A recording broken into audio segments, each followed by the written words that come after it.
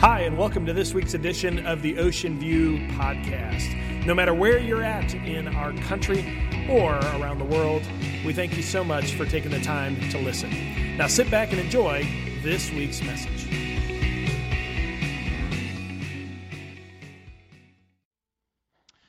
Well, if you're joining us today, we start a brand new message series entitled Letters from Heaven. And if you're back after last week from Easter, we welcome you. We're really excited that you're here. And I hope that you can join us over the course of the next 7 weeks. And if you miss a week, you can always go to ovbc.org to be able to catch up. Because we're going to take each week and we're going to cover something pretty interesting.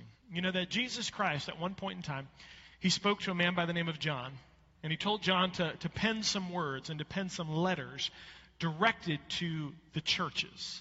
And now obviously symbolically we can go ahead and we can look at each of the churches that he wrote to, and we can glean. Theologians will tell you that when these letters were written, they were written to the church corporately. So they were written specifically to certain geographical churches back during biblical times.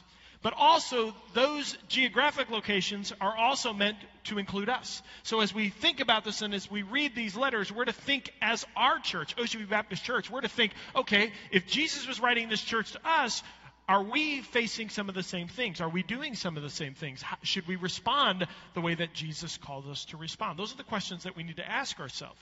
But not only that, theologians will tell you he wrote these letters to talk to us corporately, but then to talk to us also individually.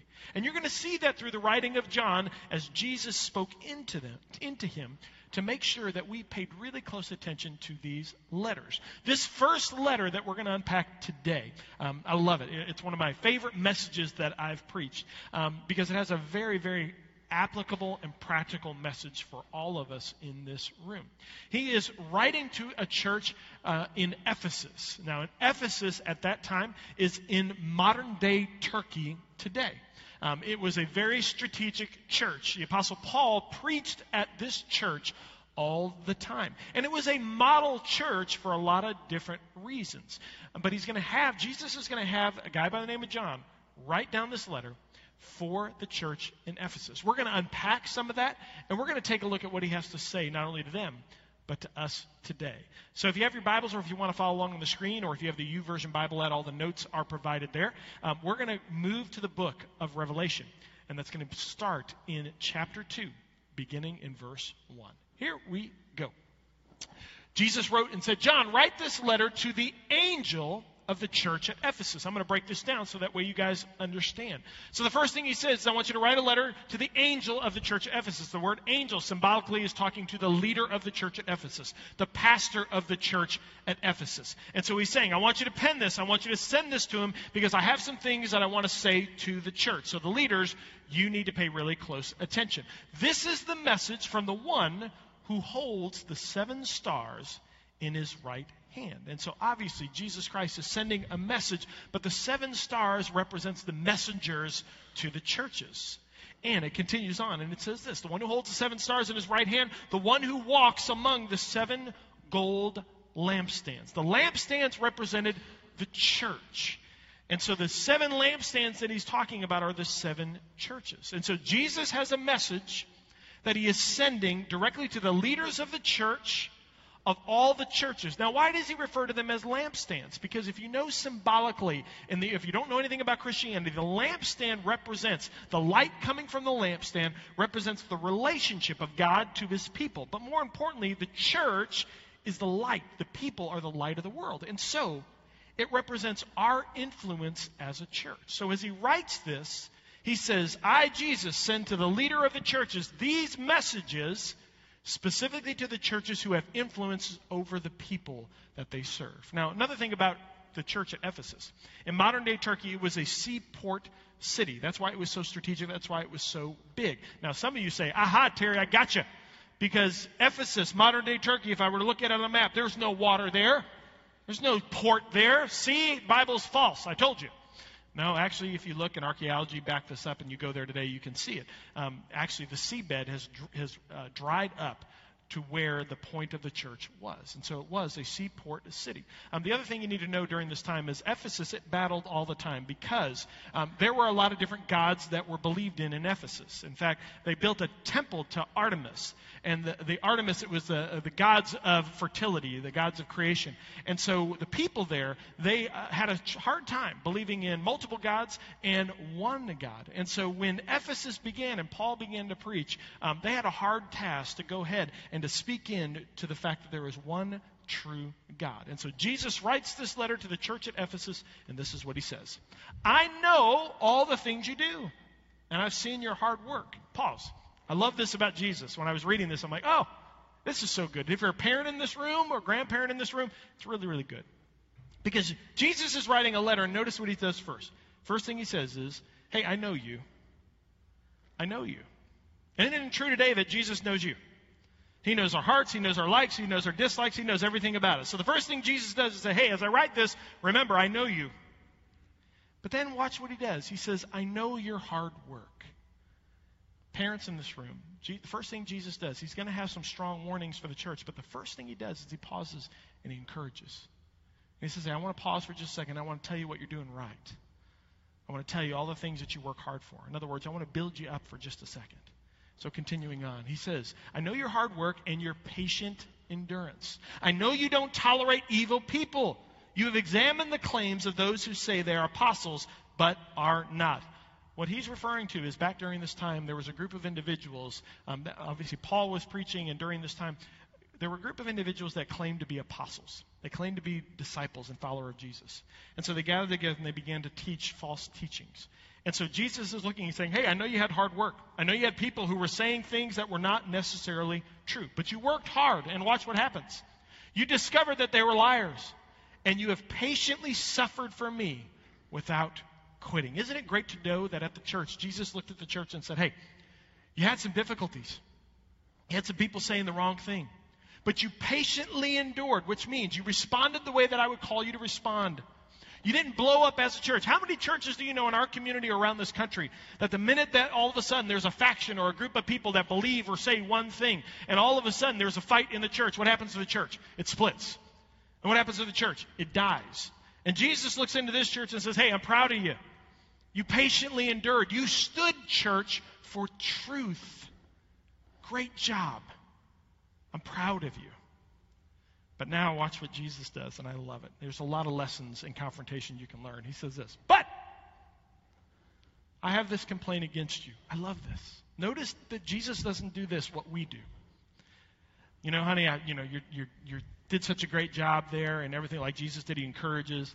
And then what we do sometimes is say, I need to talk to you about something. And, just before I say it, you're wonderful. You're great. You're awesome. I mean, you work really, really hard. And, what I have to say, it's really not that bad. I mean, and so, I don't want you to panic. Whoa, no, don't give me that look. Don't give me that look. I don't want you to panic. It's going to be okay. It's going to be okay. It's going to be great. It's not that big a thing. And then the thing we want to confront someone with, we kind of share like 60% of it.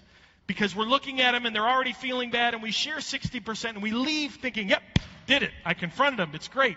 And we didn't confront anything. We gave a mess because we didn't completely tell the truth, and now we got to go back and we got to do the same thing. What does Jesus do? He says, but I have a complaint against you.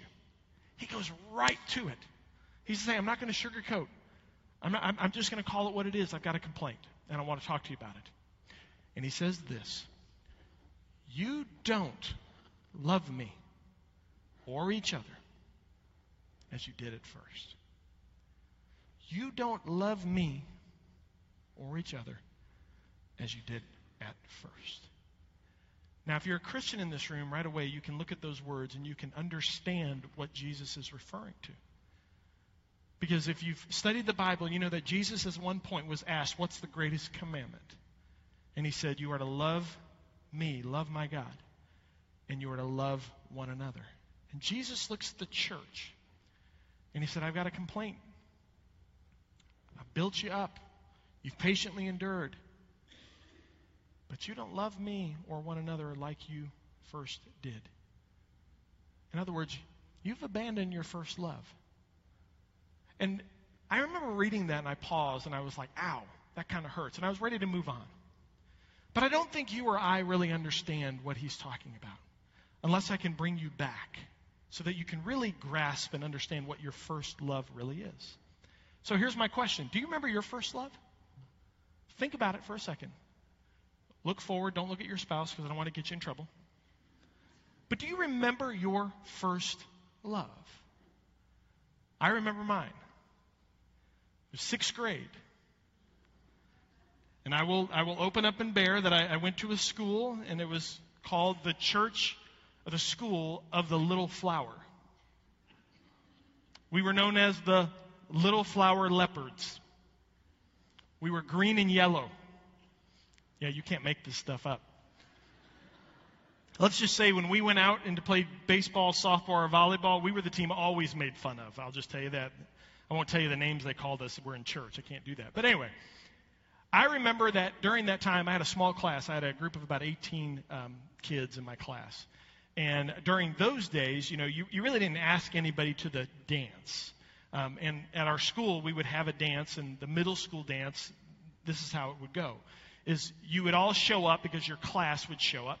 And as you walked into the room, and I remember this, I'll never forget, there was a big fellowship hall that they had, and they had it all decorated. The teachers did a good job decorating. And so we would show up, and I'd be wearing my dad's tie, and, it looked awful. Sorry, Dad, but you had really ugly ties. But anyway, I'd wear his tie, and I would go in, and all of a sudden you would look, and you would have on the left side, and this is true, the left side you'd have all the middle school boys. Then in the middle you would have an empty dance floor, and no one dared step into that chasm. And then you had on the right side, you had all the girls standing aside from one another.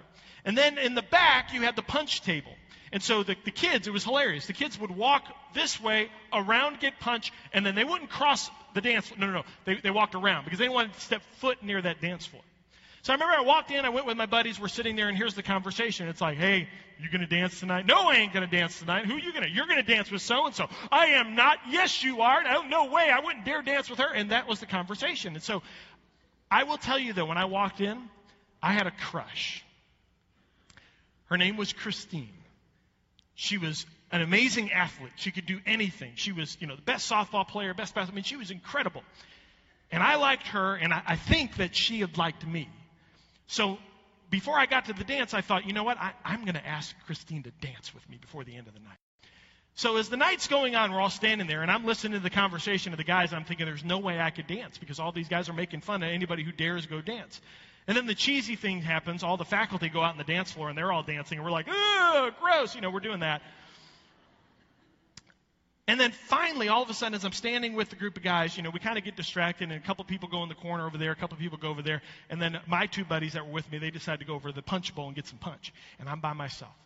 And the DJ, I'll never forget it, DJ was there, and DJ back then, when you think DJ, it was like a guy with a microphone and a little box. But he gets on a record player, and he's there, and he's sitting there, and he goes, all right. He goes, guys, we got to get some dancing going. He says, I'm going to play this next song. This next song is a great song for dancing. So don't be shy. Come across and ask someone to dance, and go ahead and get your partner and get on the dance floor. And I sat there, and all of a sudden it happens, right? You got that first love experience. I look across the room, and I catch her eye. And there's two girls next to her, and they're giggling. And all of a sudden, my hands start sweating profusely. And then I start getting pale because I start thinking, I said, if I'm going to ask her to dance, I got to walk across the chasm. I don't know if I can do this. But I knew if I wanted her to know I liked her, I needed to go do this. I needed to get the courage to go. So I just want to paint the picture of what it looked like. So I remember sitting there, I was like, well, it's now or never. So true story. I got the courage. And I began to walk across that chasm. I began to look to the side, and nobody had picked up yet. Nobody had seen. And so I remember walking over to the other side, and the girls, of course, you girls know what happens. The two girls that were standing next to the one girl, they darted away. And there Christine was. And so I remember walking up to her, and she's kind of looking down, and this is what I said. I said, Christine, will you dance with me? And this is what happened.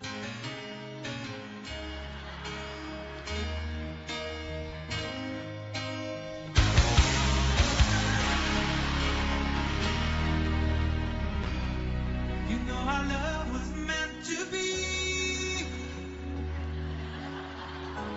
kind of love to last forever. All right, guys. And I want you here. And she said yes.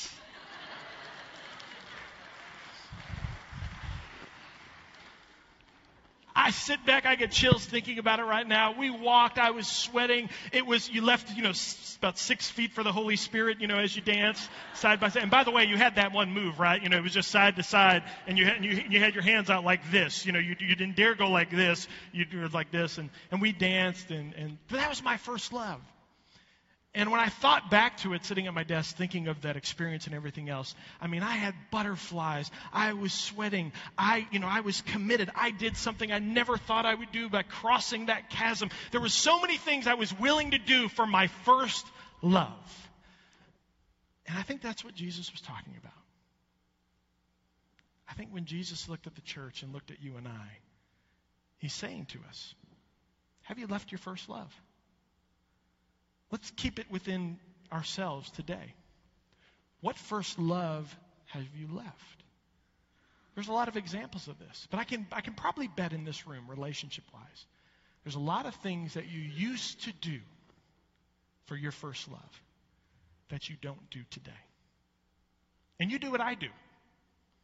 You crank up the excuse machine. Well, we got kids. We got this. We got this. We're not young kids anymore. And we make all these excuses. I'm going to be really honest and transparent here. There is something that I used to do for my wife Jennifer that I didn't do anymore. When we were dating, my wife and I, she didn't touch a door handle. Anytime we went to the car, we went out, I opened that car door for her, and she would get in and I closed that car door. If she ever went to grab it, I said, whoa, I got this, and I would open it for her. What happened? Something called kids. When all of a sudden I've got a baby carrier and I've got a stroller in one hand and we're coming up to the car, honey, I got it. There's no way you can do it. And so all of a sudden, it just naturally falls away. And I sat there Thursday night. I was at Abuelo's restaurant. And I remember I was preparing this message, and I came out of Abuelo's, and we were walking, and Connor was there. And I thought to myself, you know what? There is no reason why I shouldn't be doing that. If I was willing to do it for my first love, why have I stopped? And so I ran in front of her, and here are the reasons why we stopped doing those things. And here are the reasons why some of you are saying, well, no, I can't do it now. It's because, guess what happened? I ran in front of her. I opened the car door, and she kind of went like this. Who are you and what'd you do with my husband? But I opened the door and I said, no, you know what? I just, in my heart, I need to do this. So she got in the car. But here's the reason why you do that.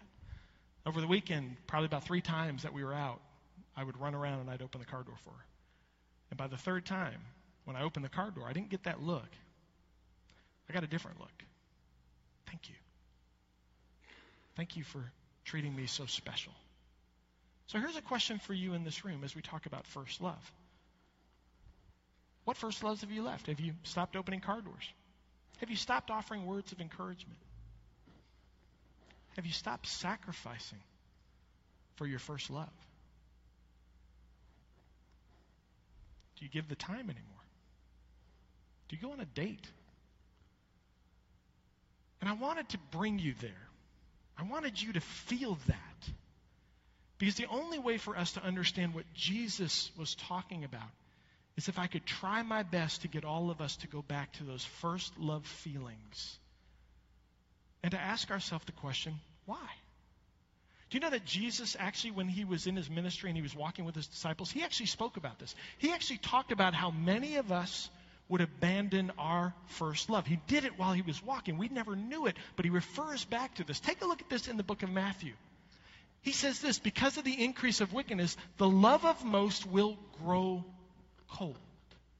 In other words, because of all the excuses, all the justifications, all the things that the world is going to go through. The world is going to tell you, you don't have to do this, you don't have to do this, you don't have to do this. Culture is going to say, no, you don't have to worry about this. You know what? We don't do that anymore. It's a different time now. You don't have to do those things that you used to do for your first love. And Jesus says, I'm going to warn you, because of that, love is going to grow cold. But the one who stands firm to the end will be saved. And this gospel of the kingdom will be preached in the whole world as a testimony to all nations. And then the end will come. Let me translate. But there will be some of us in this room that will stand and say, I'm going to stop making justifications. I'm going to stop making excuses. I'm going to return to my first love and the principle of first love because it's right. Because it matters. I don't care what culture says. I don't care that my friends don't do it. I'm going to stand because I know it's true. And I'm going to do it because I have to return to my first love. So here's some questions. What about in your spiritual life? Do you talk about your faith as much as you first did? Jesus looks into my heart and yours and says, okay, enough about your personal life, but now let's talk about me. I remember when I first came to understand what Jesus did for me. I was so excited. And then you know what I did? When I finally understood, I would go to my closest friends and I would say, hey, I got to tell you what Jesus did for me. I got to tell you about this. You got to understand this. Hey, I saw you do this. This isn't right because Jesus says that we've got to do this, and I can promise you, you're going to end up in trouble. And any chance I got, I would go and I would share and I would talk. And I was thinking at my desk, do I do it as fervently as I once did when I first fell in love with Jesus? Have you? There's another question. Do you invest in the unchurched as much as you first did? I remember I used to think about all my friends and family who didn't know who Jesus was. And I would be willing. I never forget a car ride with my dad, burly Marine, and I've shared it in this church. Burly, strong Marine who didn't give a rip. And I remember mustering up the strength, the courage in a car ride for about 6 blocks to tell him about Jesus and what Jesus did in my life. And I remember thinking he's going to have the best response, and he didn't. And what he said to me, I never forgot because it was quite awful. Until 20 years later, we sat in a parking lot, and my dad looked at me and said, I've never forgotten what you told me. And I want to tell you, I'm sorry for what I said back to you. And that meant $1 million to me. But then when he turned and he looked at me and he said, but even better, Terry, I want to tell you this. I never forgot what you said. And I want to tell you today that Jesus Christ is my Lord and Savior. You never know what can happen if you return to your first love. Here's another question. Do you spend time in prayer as much as you first did? Many of us, I know Jesus. God knows my heart. That's an excuse. That's an justification. Do you listen to him as much as you first did? And are you as passionate as you once were? Jesus looks at the church at Ephesus and said, you have abandoned your first love. Let me give you some insight into that church, and maybe it relates to us. The church wasn't a bad church. The church at Ephesus was a great church. But they weren't as passionate, and they were just going through the motions. They just did church. But behind their actions, behind their service, Jesus looked in and saw that their hearts were not where they used to be when they first fell in love with him. Is that the same for us? Here's what I challenge you with. If you're sitting here today like me and at my desk, and you know there are, whether it's in my personal relationship or my relationship with Jesus, I know that I have abandoned my first love. I haven't done the things that I used to do. If you know that there are things that you've not done, then I want to point you to what Jesus has to say. Because what did Jesus have to say about this? Take a look at the next verse of this scripture. Look how far you've fallen. And here's his words, very straight to the point. Turn back to me and do the works you once did at first. Don't miss this, though. The language that he uses says this. For those of you who have abandoned your first love, you don't get the sweaty palms. You're not having the butterflies. You're not passionate. You're not willing to take the risks. You're not willing to do all that you need to do to make sure that you're passionate about him. For those of you who left your first love, he says this, that you're walking one way. And he's saying, right now is the day for you to turn all the way around and to do the things that you once did. Yeah, but Terry, you got to understand, I'm a lot older now. I can't. No. Excuse. Yeah, but Terry, you got to understand, I got 3 little ones. Excuse. And that's what Jesus was talking about. That's why he addressed the church. You keep making excuses. You keep making justifications. You keep saying you can't, but you absolutely can. And if it was back during the day when you first fell in love, you'd have done it. What's changed? So for those of you who say, Terry, gosh, that's me. That's me. What do I need to do? I want you to write a couple things down. Every decision you make, every action you take, stop and return to your first love. In other words, filter your thoughts, actions, and decisions through your first love. God, what are you calling me to? God, why should I open the car door for my wife? Because you love me. And how you love me, you are to treat others. And if you love me that you die for me, then you should die for your spouse. And if you're willing to die for your spouse, what is it to go open a dang car door for her? Why wouldn't you do that? Many of us have to return. Now, what's the danger if we don't? Because some of us, I was there. Some of us are sitting here, and some of you right now are in the balcony or down below. You're sitting there saying, yeah. But you know what? It's water on the bridge. It's just too late. There's nothing I can do. You're already making your excuses. What's the danger for you? And Jesus speaks to it. If you don't turn and go back to your first love. Take a look. If you don't repent, I will come and I'll remove your lampstand from its place among the churches. Now, what does that mean? I already told you a lampstand is the relationship between God and His people. Better yet, it's the light that we have of Christ. Better yet, it's the influence that the church has and that you have in your family, in your coworkers, in your friendships, in your relationships. So what Jesus says is if you don't turn, you're going to lose influence. You'll lose influence with the following: your spouse, your significant other if you're dating, your kids, your coworkers, and your friends. Because you're just doing the actions and you don't really mean it. I can't really think about this. I can't think of anything worse than if I or you were to lose our influence. If people weren't willing to take us seriously. If people weren't willing to listen to what we had to say, feel, or emote. It's kind of like cry wolf syndrome. You get to a place where you do the same things over and over and over again. There's no heart and there's no truth behind it. That all of a sudden, everyone around you starts to tune you out and say, I don't need to listen to you because there's no substance with what you have to say. The worst thing that can happen to you today is this. Jesus says that you don't love me like you once did, and you don't love others like you should. You've abandoned your first love. And the worst thing that happens to someone who doesn't love God like he should and love people like they should, it means this. Think about it. If you're a Christian today, what's your purpose in life? You are to love Him and love people. That's your purpose, right? So in essence, what Jesus was really saying is, I'll come and I'll remove your lampstand. In other words, you'll lose your purpose. How many people do you know right now that have no purpose in life? And all they do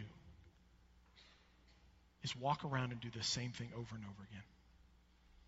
So here's what Jesus has to say to wrap this up. And I'm done. Take a look.